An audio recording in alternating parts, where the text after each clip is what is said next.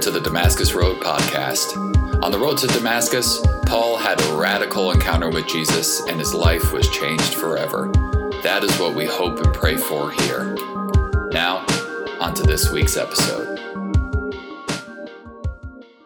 And I hope you all had a great Thanksgiving and some great food to feast on. Heck, maybe you even got adventurous enough and made a turducken, rat pig, cow, Hornish game hen. But regardless of what you ate, I hope your holiday was filled with plenty of family, food, and football. I know mine was. If I could get paid to sit on my couch with my family eating pumpkin pie and watching football, you know that's a job I would sign up for right now. And now that we've made our way through Thanksgiving, we are really and finally into the home stretch of 2020. Before we can say goodbye to the insanity that has been this year and will just become the insanity of 2021, we have two more major holidays to get through. We have Christmas, of course, and we have my birthday.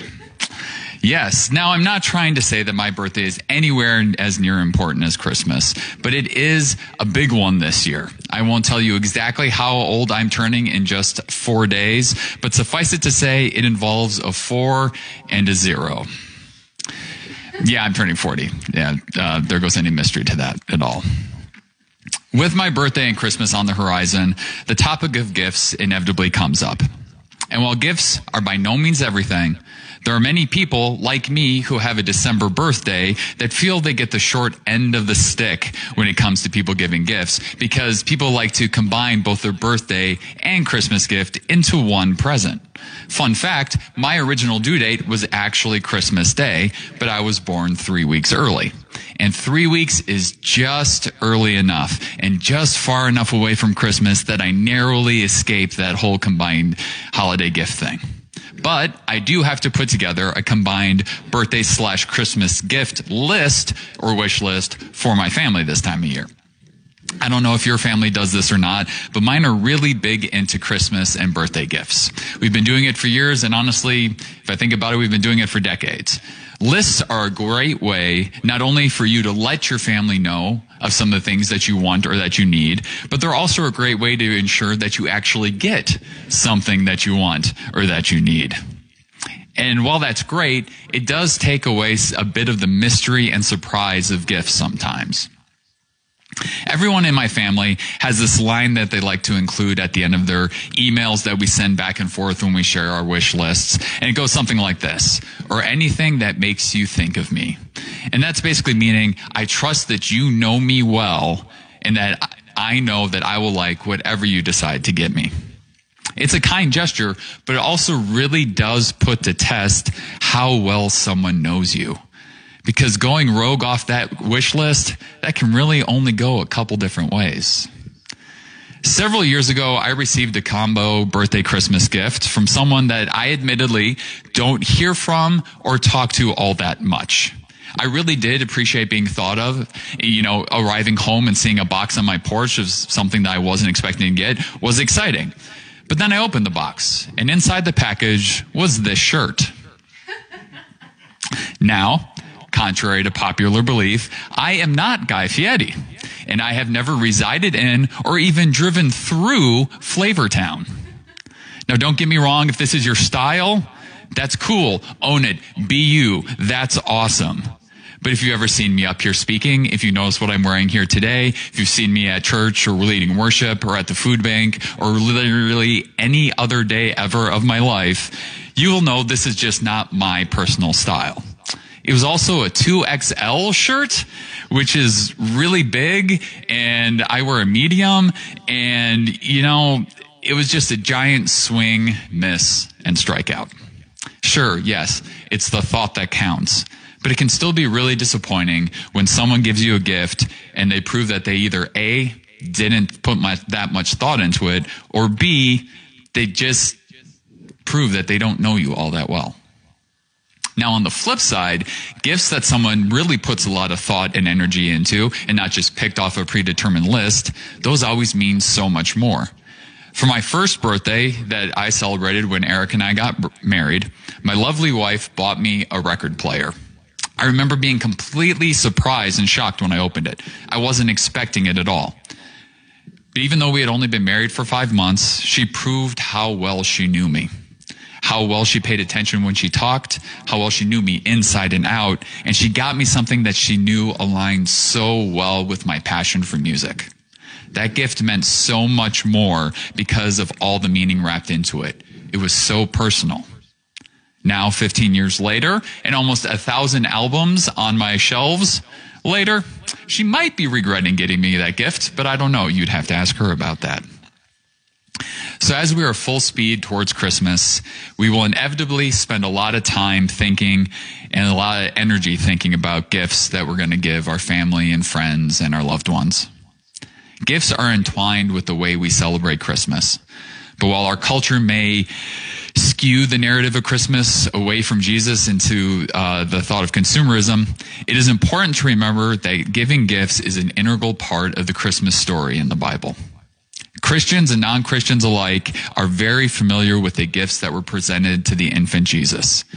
We sing them and sing about them in Christmas songs, something like We Three Kings, and we read about it in the scripture all the time. When they saw the star, they were filled with joy. They entered the house and saw the child with his mother, Mary, and they bowed down and worshiped him. They opened up their treasure chests and gave him gifts of gold, frankincense, and myrrh. We know this because we've read it in the Bible. We know this because we've sung it in Christmas songs. But do we actually take the time to realize that there is great meaning, thoughtfulness, and symbolism in the gold, frankincense, and myrrh in these three gifts? Because the truth of the matter is, 2 out of those 3 things are really kind of weird, and I'm pretty sure frankincense and myrrh would be about as useful to me as a 2XL shirt with flames on it. But that's what this new series is about, the gift. Over the course of the next 4 Sundays, we are going to talk about the Christmas story. We're going to take a look at it, the gifts of the wise men, and how they were perfect gifts suited for our Savior. And today we're going to start by talking about the gift of frankincense. So what was the purpose of the wise men giving Jesus frankincense? What practical purposes did it serve? What purpose spiritually did it serve? What symbolism does it hold as a gift for the infant Jesus? What can the gift of frankincense teach us about Jesus, about his character, about his divinity? And how could a gift that seems so foreign to us today actually connect to our personal relationship with Jesus and who he desires us to be in our lives and who he wants to be in our lives? First things first, you might actually be curious as to what exactly frankincense is. I know I was 2-3 weeks ago when I started preparing this message, but now I've done the research and I've typed the word into Google so many times I will never for the rest of my life forget how to spell frankincense. Frankincense, sometimes referred to as olibanum, is an aromatic resin taken from the boswellia tree. It typically grows in the dry mountainous regions of India, Africa, and the Middle East. And unrefined, it looks a little bit like this. It has a woody, spicy smell. It can be inhaled. It can be absorbed through the skin. It can be steeped in tea, or it can be taken as a supplement. Due to the current rise in popularity of things like essential oils, frankincense has had a sort of comeback recently, and many believe it has antiseptic, astringent, carminative, diuretic, digestive, sedative, uterine, and vulnerary therapeutic properties.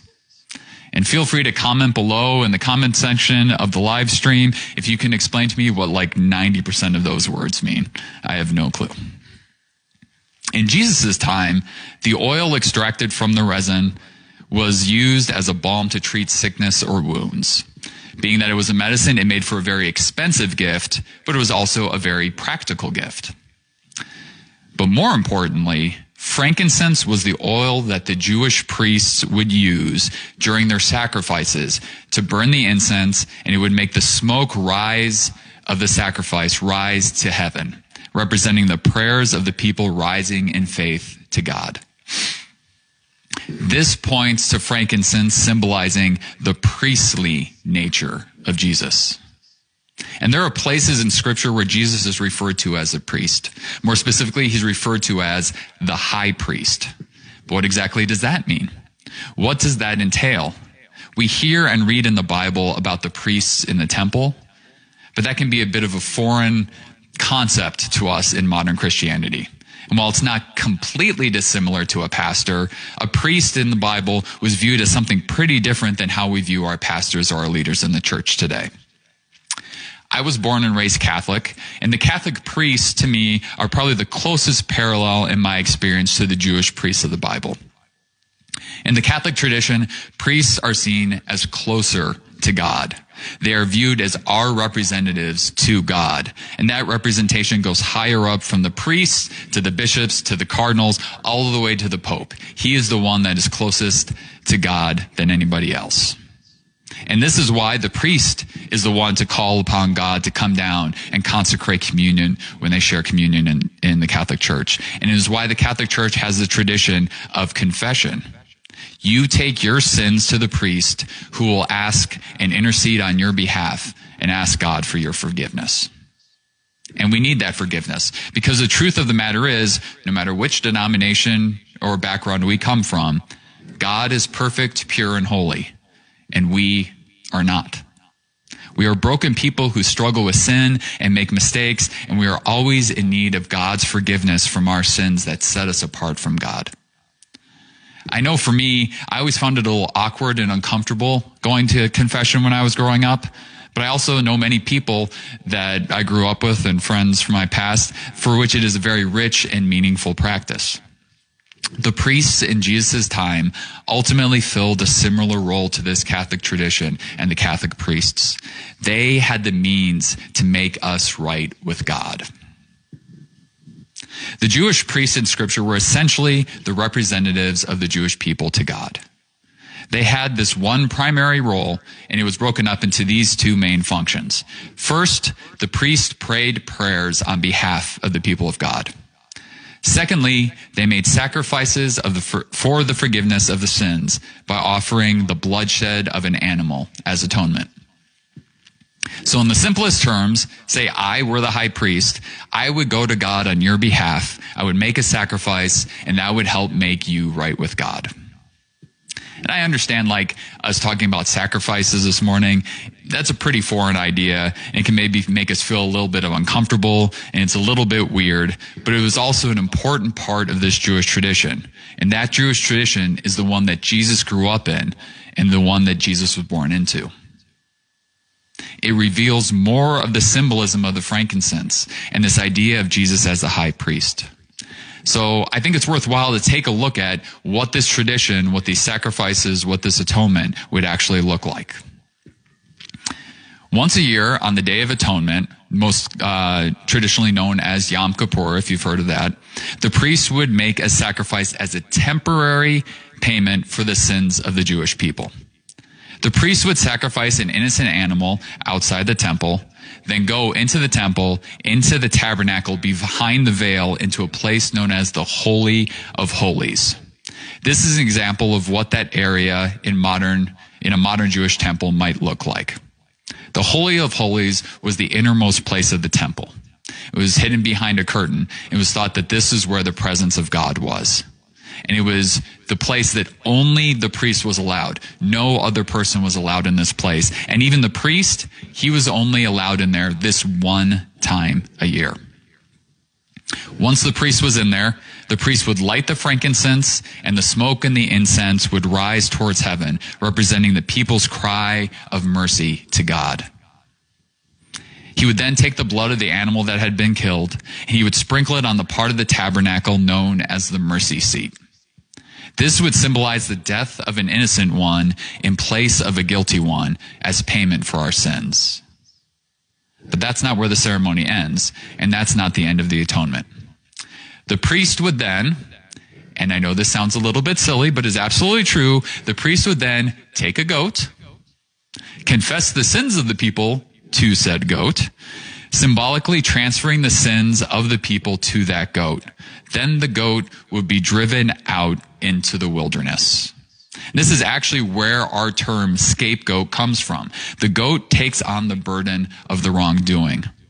So ultimately, the first animal that is sacrificed dies as the sacrifice, paying for the price of the people's sins. Then the scapegoat was run out of the community, symbolizing that the sins had been separated from the people of God. Let's be honest, this is all a little bit weird, a little bit foreign to us, maybe a little bit gross, and possibly a little bit extreme. But Pastor Craig Rochelle puts this all into perspective more eloquently than I ever could. Because God is just, completely just, he must punish sin. But God is not only just, he is also merciful. And here's the beauty of what God does.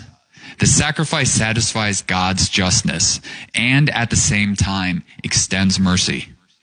It is the price that is paid, but someone else pays the price for the forgiveness of sins. So God's holiness, his justice is satisfied, and yet he extends mercy to the people that he loves so much. And God set up this system so he could be just and merciful to the Jewish people. It's what the priest did to temporarily pay for the sins of the Jewish people. It was the old covenant between God and his people. But God was always working towards a new covenant. God sought to make it permanent with a baby born in a manger. He sent wise men to bestow the gift of frankincense on this child, symbolizing the healing the child would offer, symbolizing his place as the smoke and the incense rising up and carrying our prayers and cries of mercy to our Creator, symbolizing the innocent animal sacrificed to pay for our sins, symbolizing the goat that carries our sins far, far away from us, and symbolizing Jesus' place as the high priest and for all time, once and for all, bridging the gap between the holy and the broken. Paul puts it this way: for God's will was for us to be made holy by the sacrifice of the body of Jesus Christ, once for all time. Under the old covenant, the priest stands and ministers before the altar day after day, offering the same sacrifices again and again, which can never take away sins. But our high priest offered himself to God as a sacrifice, single sacrifice for sins, good for all time. Then he sat down in honor at God's right hand. God could have left the old covenant in place. He could have kept us at a distance, separate from him because of his holiness and our brokenness. And he would have had every right to. But that is not God's character. Ever since the fall of Adam and Eve, God had been wanting a relationship with his most precious creation, working to close the gap between us and him. And he wanted to do it in the most personal way possible. Every priest, whether from the Jewish tradition of old or like the Catholic priests today, they are imperfect just like you and me. I know growing up, I never felt like I could relate to the priests in my church. They were older. They lived a completely different type of life as a priest, and it felt like there was no way they could know what my life was like. Now, age has brought me a bit of perspective on this. When you grow up, you look at adults and you think they're older, they've lived life, and they have it all together. But then you grow up and you become an adult and you realize nobody has it all together. But still, to me, the priests were men of God, and I was just me. And I bet many of the Jewish people felt the same way about their priests. Here were these men who were the ones who were supposed to be closer to God, the only ones allowed in the inner sanctuary, only ones into the presence of God. And that sure doesn't feel relatable to everyone else. I mean, what could those men understand about my life? But that's the beauty of God's plan of redemption. He became man to live among us, to experience everything we experience, and to show us a better way to live. God could have chosen a different way, but he chose Jesus, and Jesus was not a distant Savior. Jesus is not a distant Savior. He lived, he breathed, he experienced the ups and downs and twists and turns of life just like we do. And I need to do a better job of reminding myself of this, that when I feel something, when we feel something, Jesus did too. Have you ever lived without that much money, or maybe even lived in poverty? Jesus did too. Have you ever been criticized, ridiculed, or bullied? Jesus was too. Have you ever been tempted over and over and over again when you were at your most vulnerable by the enemy? Jesus was too. Have you ever lost a loved one? Have you ever grieved? Jesus has too. Have you ever been accused of something you didn't do? Have you ever had a friend betray you? Jesus has too. Have you ever felt alone, abandoned, or deserted by God? With his last breaths of life hanging on the cross, Jesus did too. Our high priest, the one carrying our cries of mercy up to the Father in smoke and frankincense, lived as we lived and experienced all the things we experience, but with one caveat. So then, since we have a great high priest who has entered heaven, Jesus, the Son of God, let us hold firmly to what we believe. This high priest of ours understands our weaknesses, for he faced all of the same testings we do, yet he did not sin. Because he was without sin, perfect and pure, he was able to show us the way it is possible to live here, right now.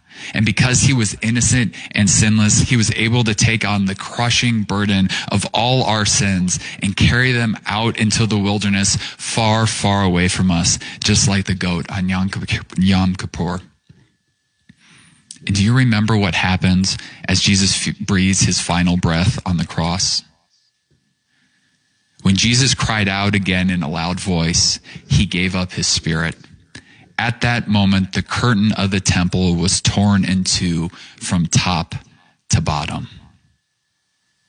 The curtain, the veil that separated the Holy of Holies, the presence of God, from the rest of the temple, from the rest of the people, it was torn in two. Suddenly, in the moment Jesus gave his life, we no longer needed a priest to act on our behalf. We no longer needed someone to intercede between us and God. Suddenly, the most holy place of all was open to all of us.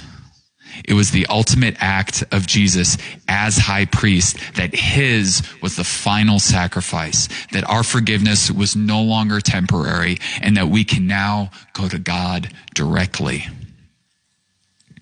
When I read about this in the Bible and I read about the Jewish traditions, I'm continually struck at how they so clearly point to Jesus and the sacrifice he made for us. I think the symbolism in the frankincense is absolutely beautiful. And as a gift for the infant Jesus, it recognized his holiness and his role as the high priest. But now that we know some of the background, now we know some of the symbolism, and we get the meaning a little bit better, what do we realistically do with this information? What do we need to do to let Jesus be the high priest of our lives? First, we need to examine where in our lives we need to anoint Jesus as the high priest, as our high priest. Giving Jesus authority over our lives is not an easy thing to do. Doing so seems pretty counterintuitive to our culture we live in and to just our human nature. We like to be in control, and we struggle to admit our own faults and when we've been wrong. And while God knows every little detail about us, a true close relationship with him requires us to come to him and confess to him our brokenness. Where in our lives do we need his help?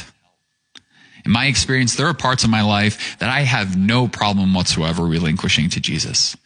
But there are others that I have yet to want to give over control. And to do so requires honest reflection, which is a hard thing to do, but a very necessary thing to do. And there are two little steps here that we can help make this happen. One thing we should do is ask ourselves where in our lives we need to release control and trust Jesus fully. What do you feel like you have to control?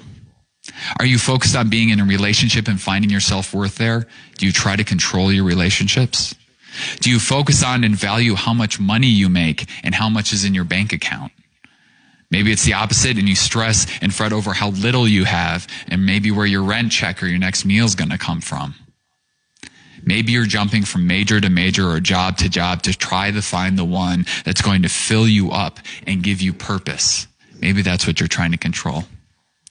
Whatever it is, take stock of these things that you're trying to control. For me, I find it helpful to actually write these things down as I'm reflecting on them. Make a written list. It helps make them more real to me, and it gives me something tangible to look at and to read when I take them to Jesus. But this is just the first step here. There are also parts of us that we may not see as an issue, but also parts of us that don't align with God. Next crucial step is in anointing Jesus as the high priest of our lives is asking Jesus to shine a light on the areas of our brokenness in our lives. This can and will be a different kind of hard than identifying where we need to give up control. Because oftentimes God shines light into areas of our lives that we aren't expecting. We talked about this idea a little bit over the summer when we took our summer road trip through Luke and how Jesus used the metaphor of light for helping us become more like him. When your eye is healthy, your whole body is filled with light. But when it is unhealthy, your body is filled with darkness. Make sure that the light you think you have is not actually darkness. If you are filled with light with no dark corners, then your whole life will be radiant, as though a floodlight were filling you with light. Letting the light of Jesus shine in you doesn't happen by accident. It takes intentionality.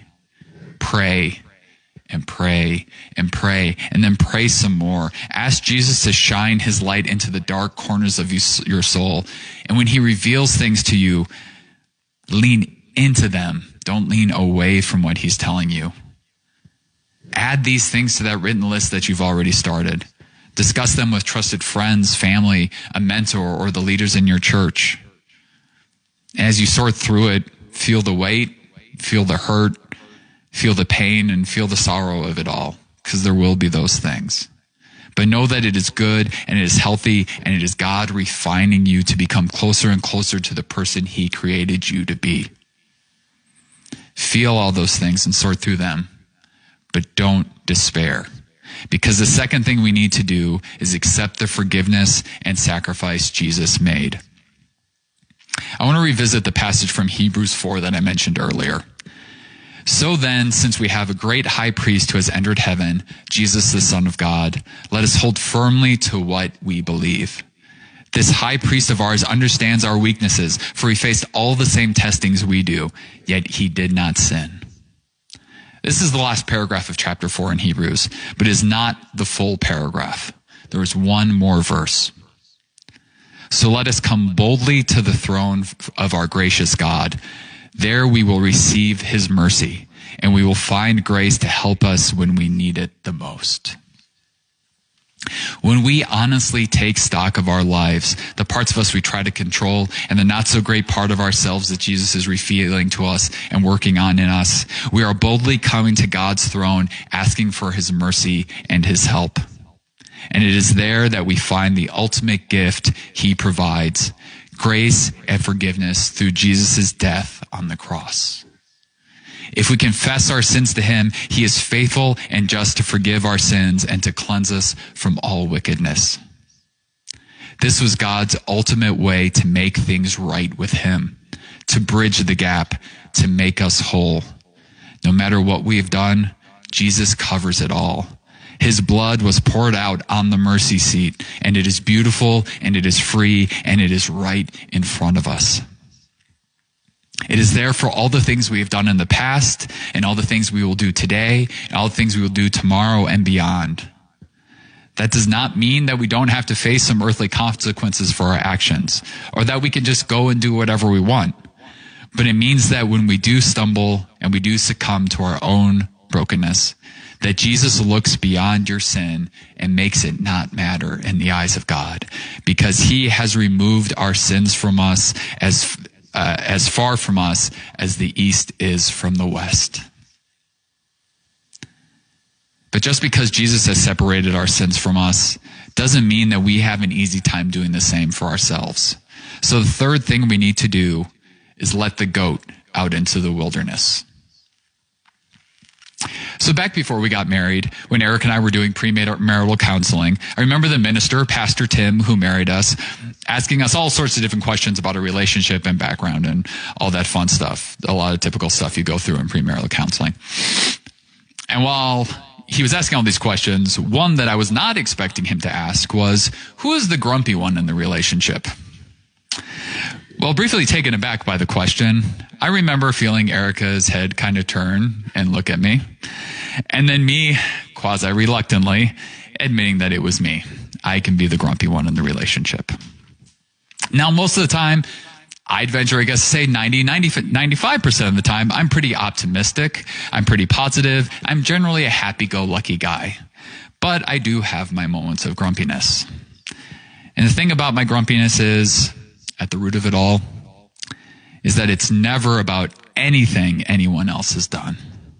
It's because I'm stewing in my own mistakes and sin. I'm frustrated with myself, and I'm holding on to the selfish decisions I've made. The times throughout the day where I've chosen myself over others, where I've chosen pettiness over love, where I've chosen the world's way instead of God's way. And well, ends up making me grumpy. Even though I've accepted Jesus' forgiveness and the sacrifice he's made for me, I hold on to these sins and I replay them over and over and over in my head, and I have a really hard time letting them go.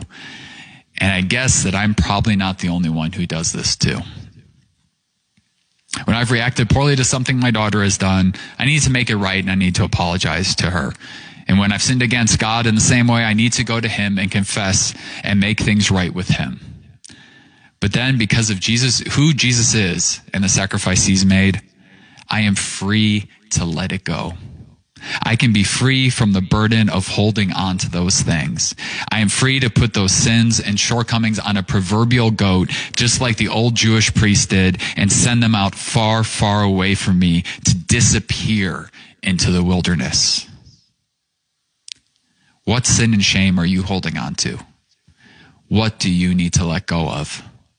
Where do you need to give our high priest Jesus to send out into the wilderness? What do you need to give to him?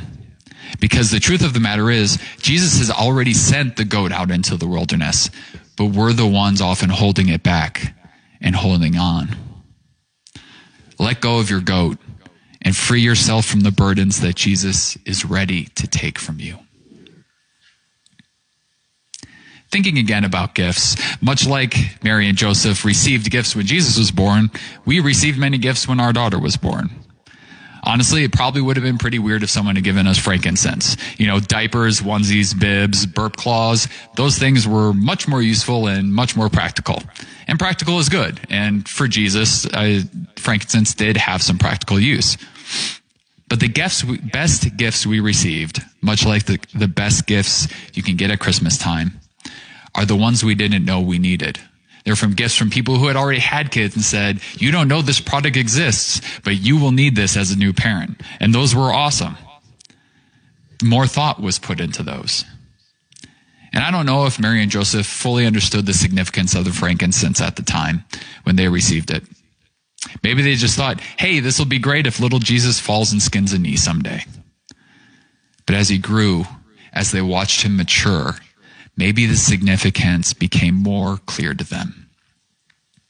For God's gift to the world was one that he put more thought into than anything else. And the world may not always feel like it needs a savior. We might not always feel like we need a savior. But daily God gives the world a gift that it even didn't know it needed. Grace through his son Jesus, who with his own blood, not the blood of goats and calves, entered the most holy place once for all time and secured our redemption forever. As we head towards Christmas, with all the shopping and preparing and gift giving and family commitments we may have, let's not lose sight of our holy gift, our frankincense, our high priest who made us one again with our Father in heaven. Please pray with me. Dear Heavenly Father, I just thank you for the symbolism, the great meaning and significance behind the frankincense that the wise men gifted to your son Jesus. I thank you that it ties in and represents so much of who Jesus is, his character, his holiness, and who he is for us. I thank you for his sacrifice, for that you wanted such a close relationship with us, that you gave your son, sacrificed your son, and took the burden of sin on him, so that we may come to you and have a relationship with you and be whole in you, and that our mistakes and our problems and our bad choices don't matter in your eyes because of who your son is. Pray that as we go through this time of reflection and this time of heading towards celebrating the gift that you gave us in your son, Jesus, that we may keep our eyes focused on you, and that we may offer the parts of us that need to go back to you, that we need to give up control, that we can become more like you and more like the people that you created us to be because of your love, your relationship, and Jesus' sacrifice. We pray this all in your name. Amen. Thank you for joining the Damascus Road podcast. Our mission is to follow Jesus together by being with God, loving everyone, transforming people, developing leaders, growing new ministries, and changing the world. You can find out more about us online at DamascusRoadTucson.com.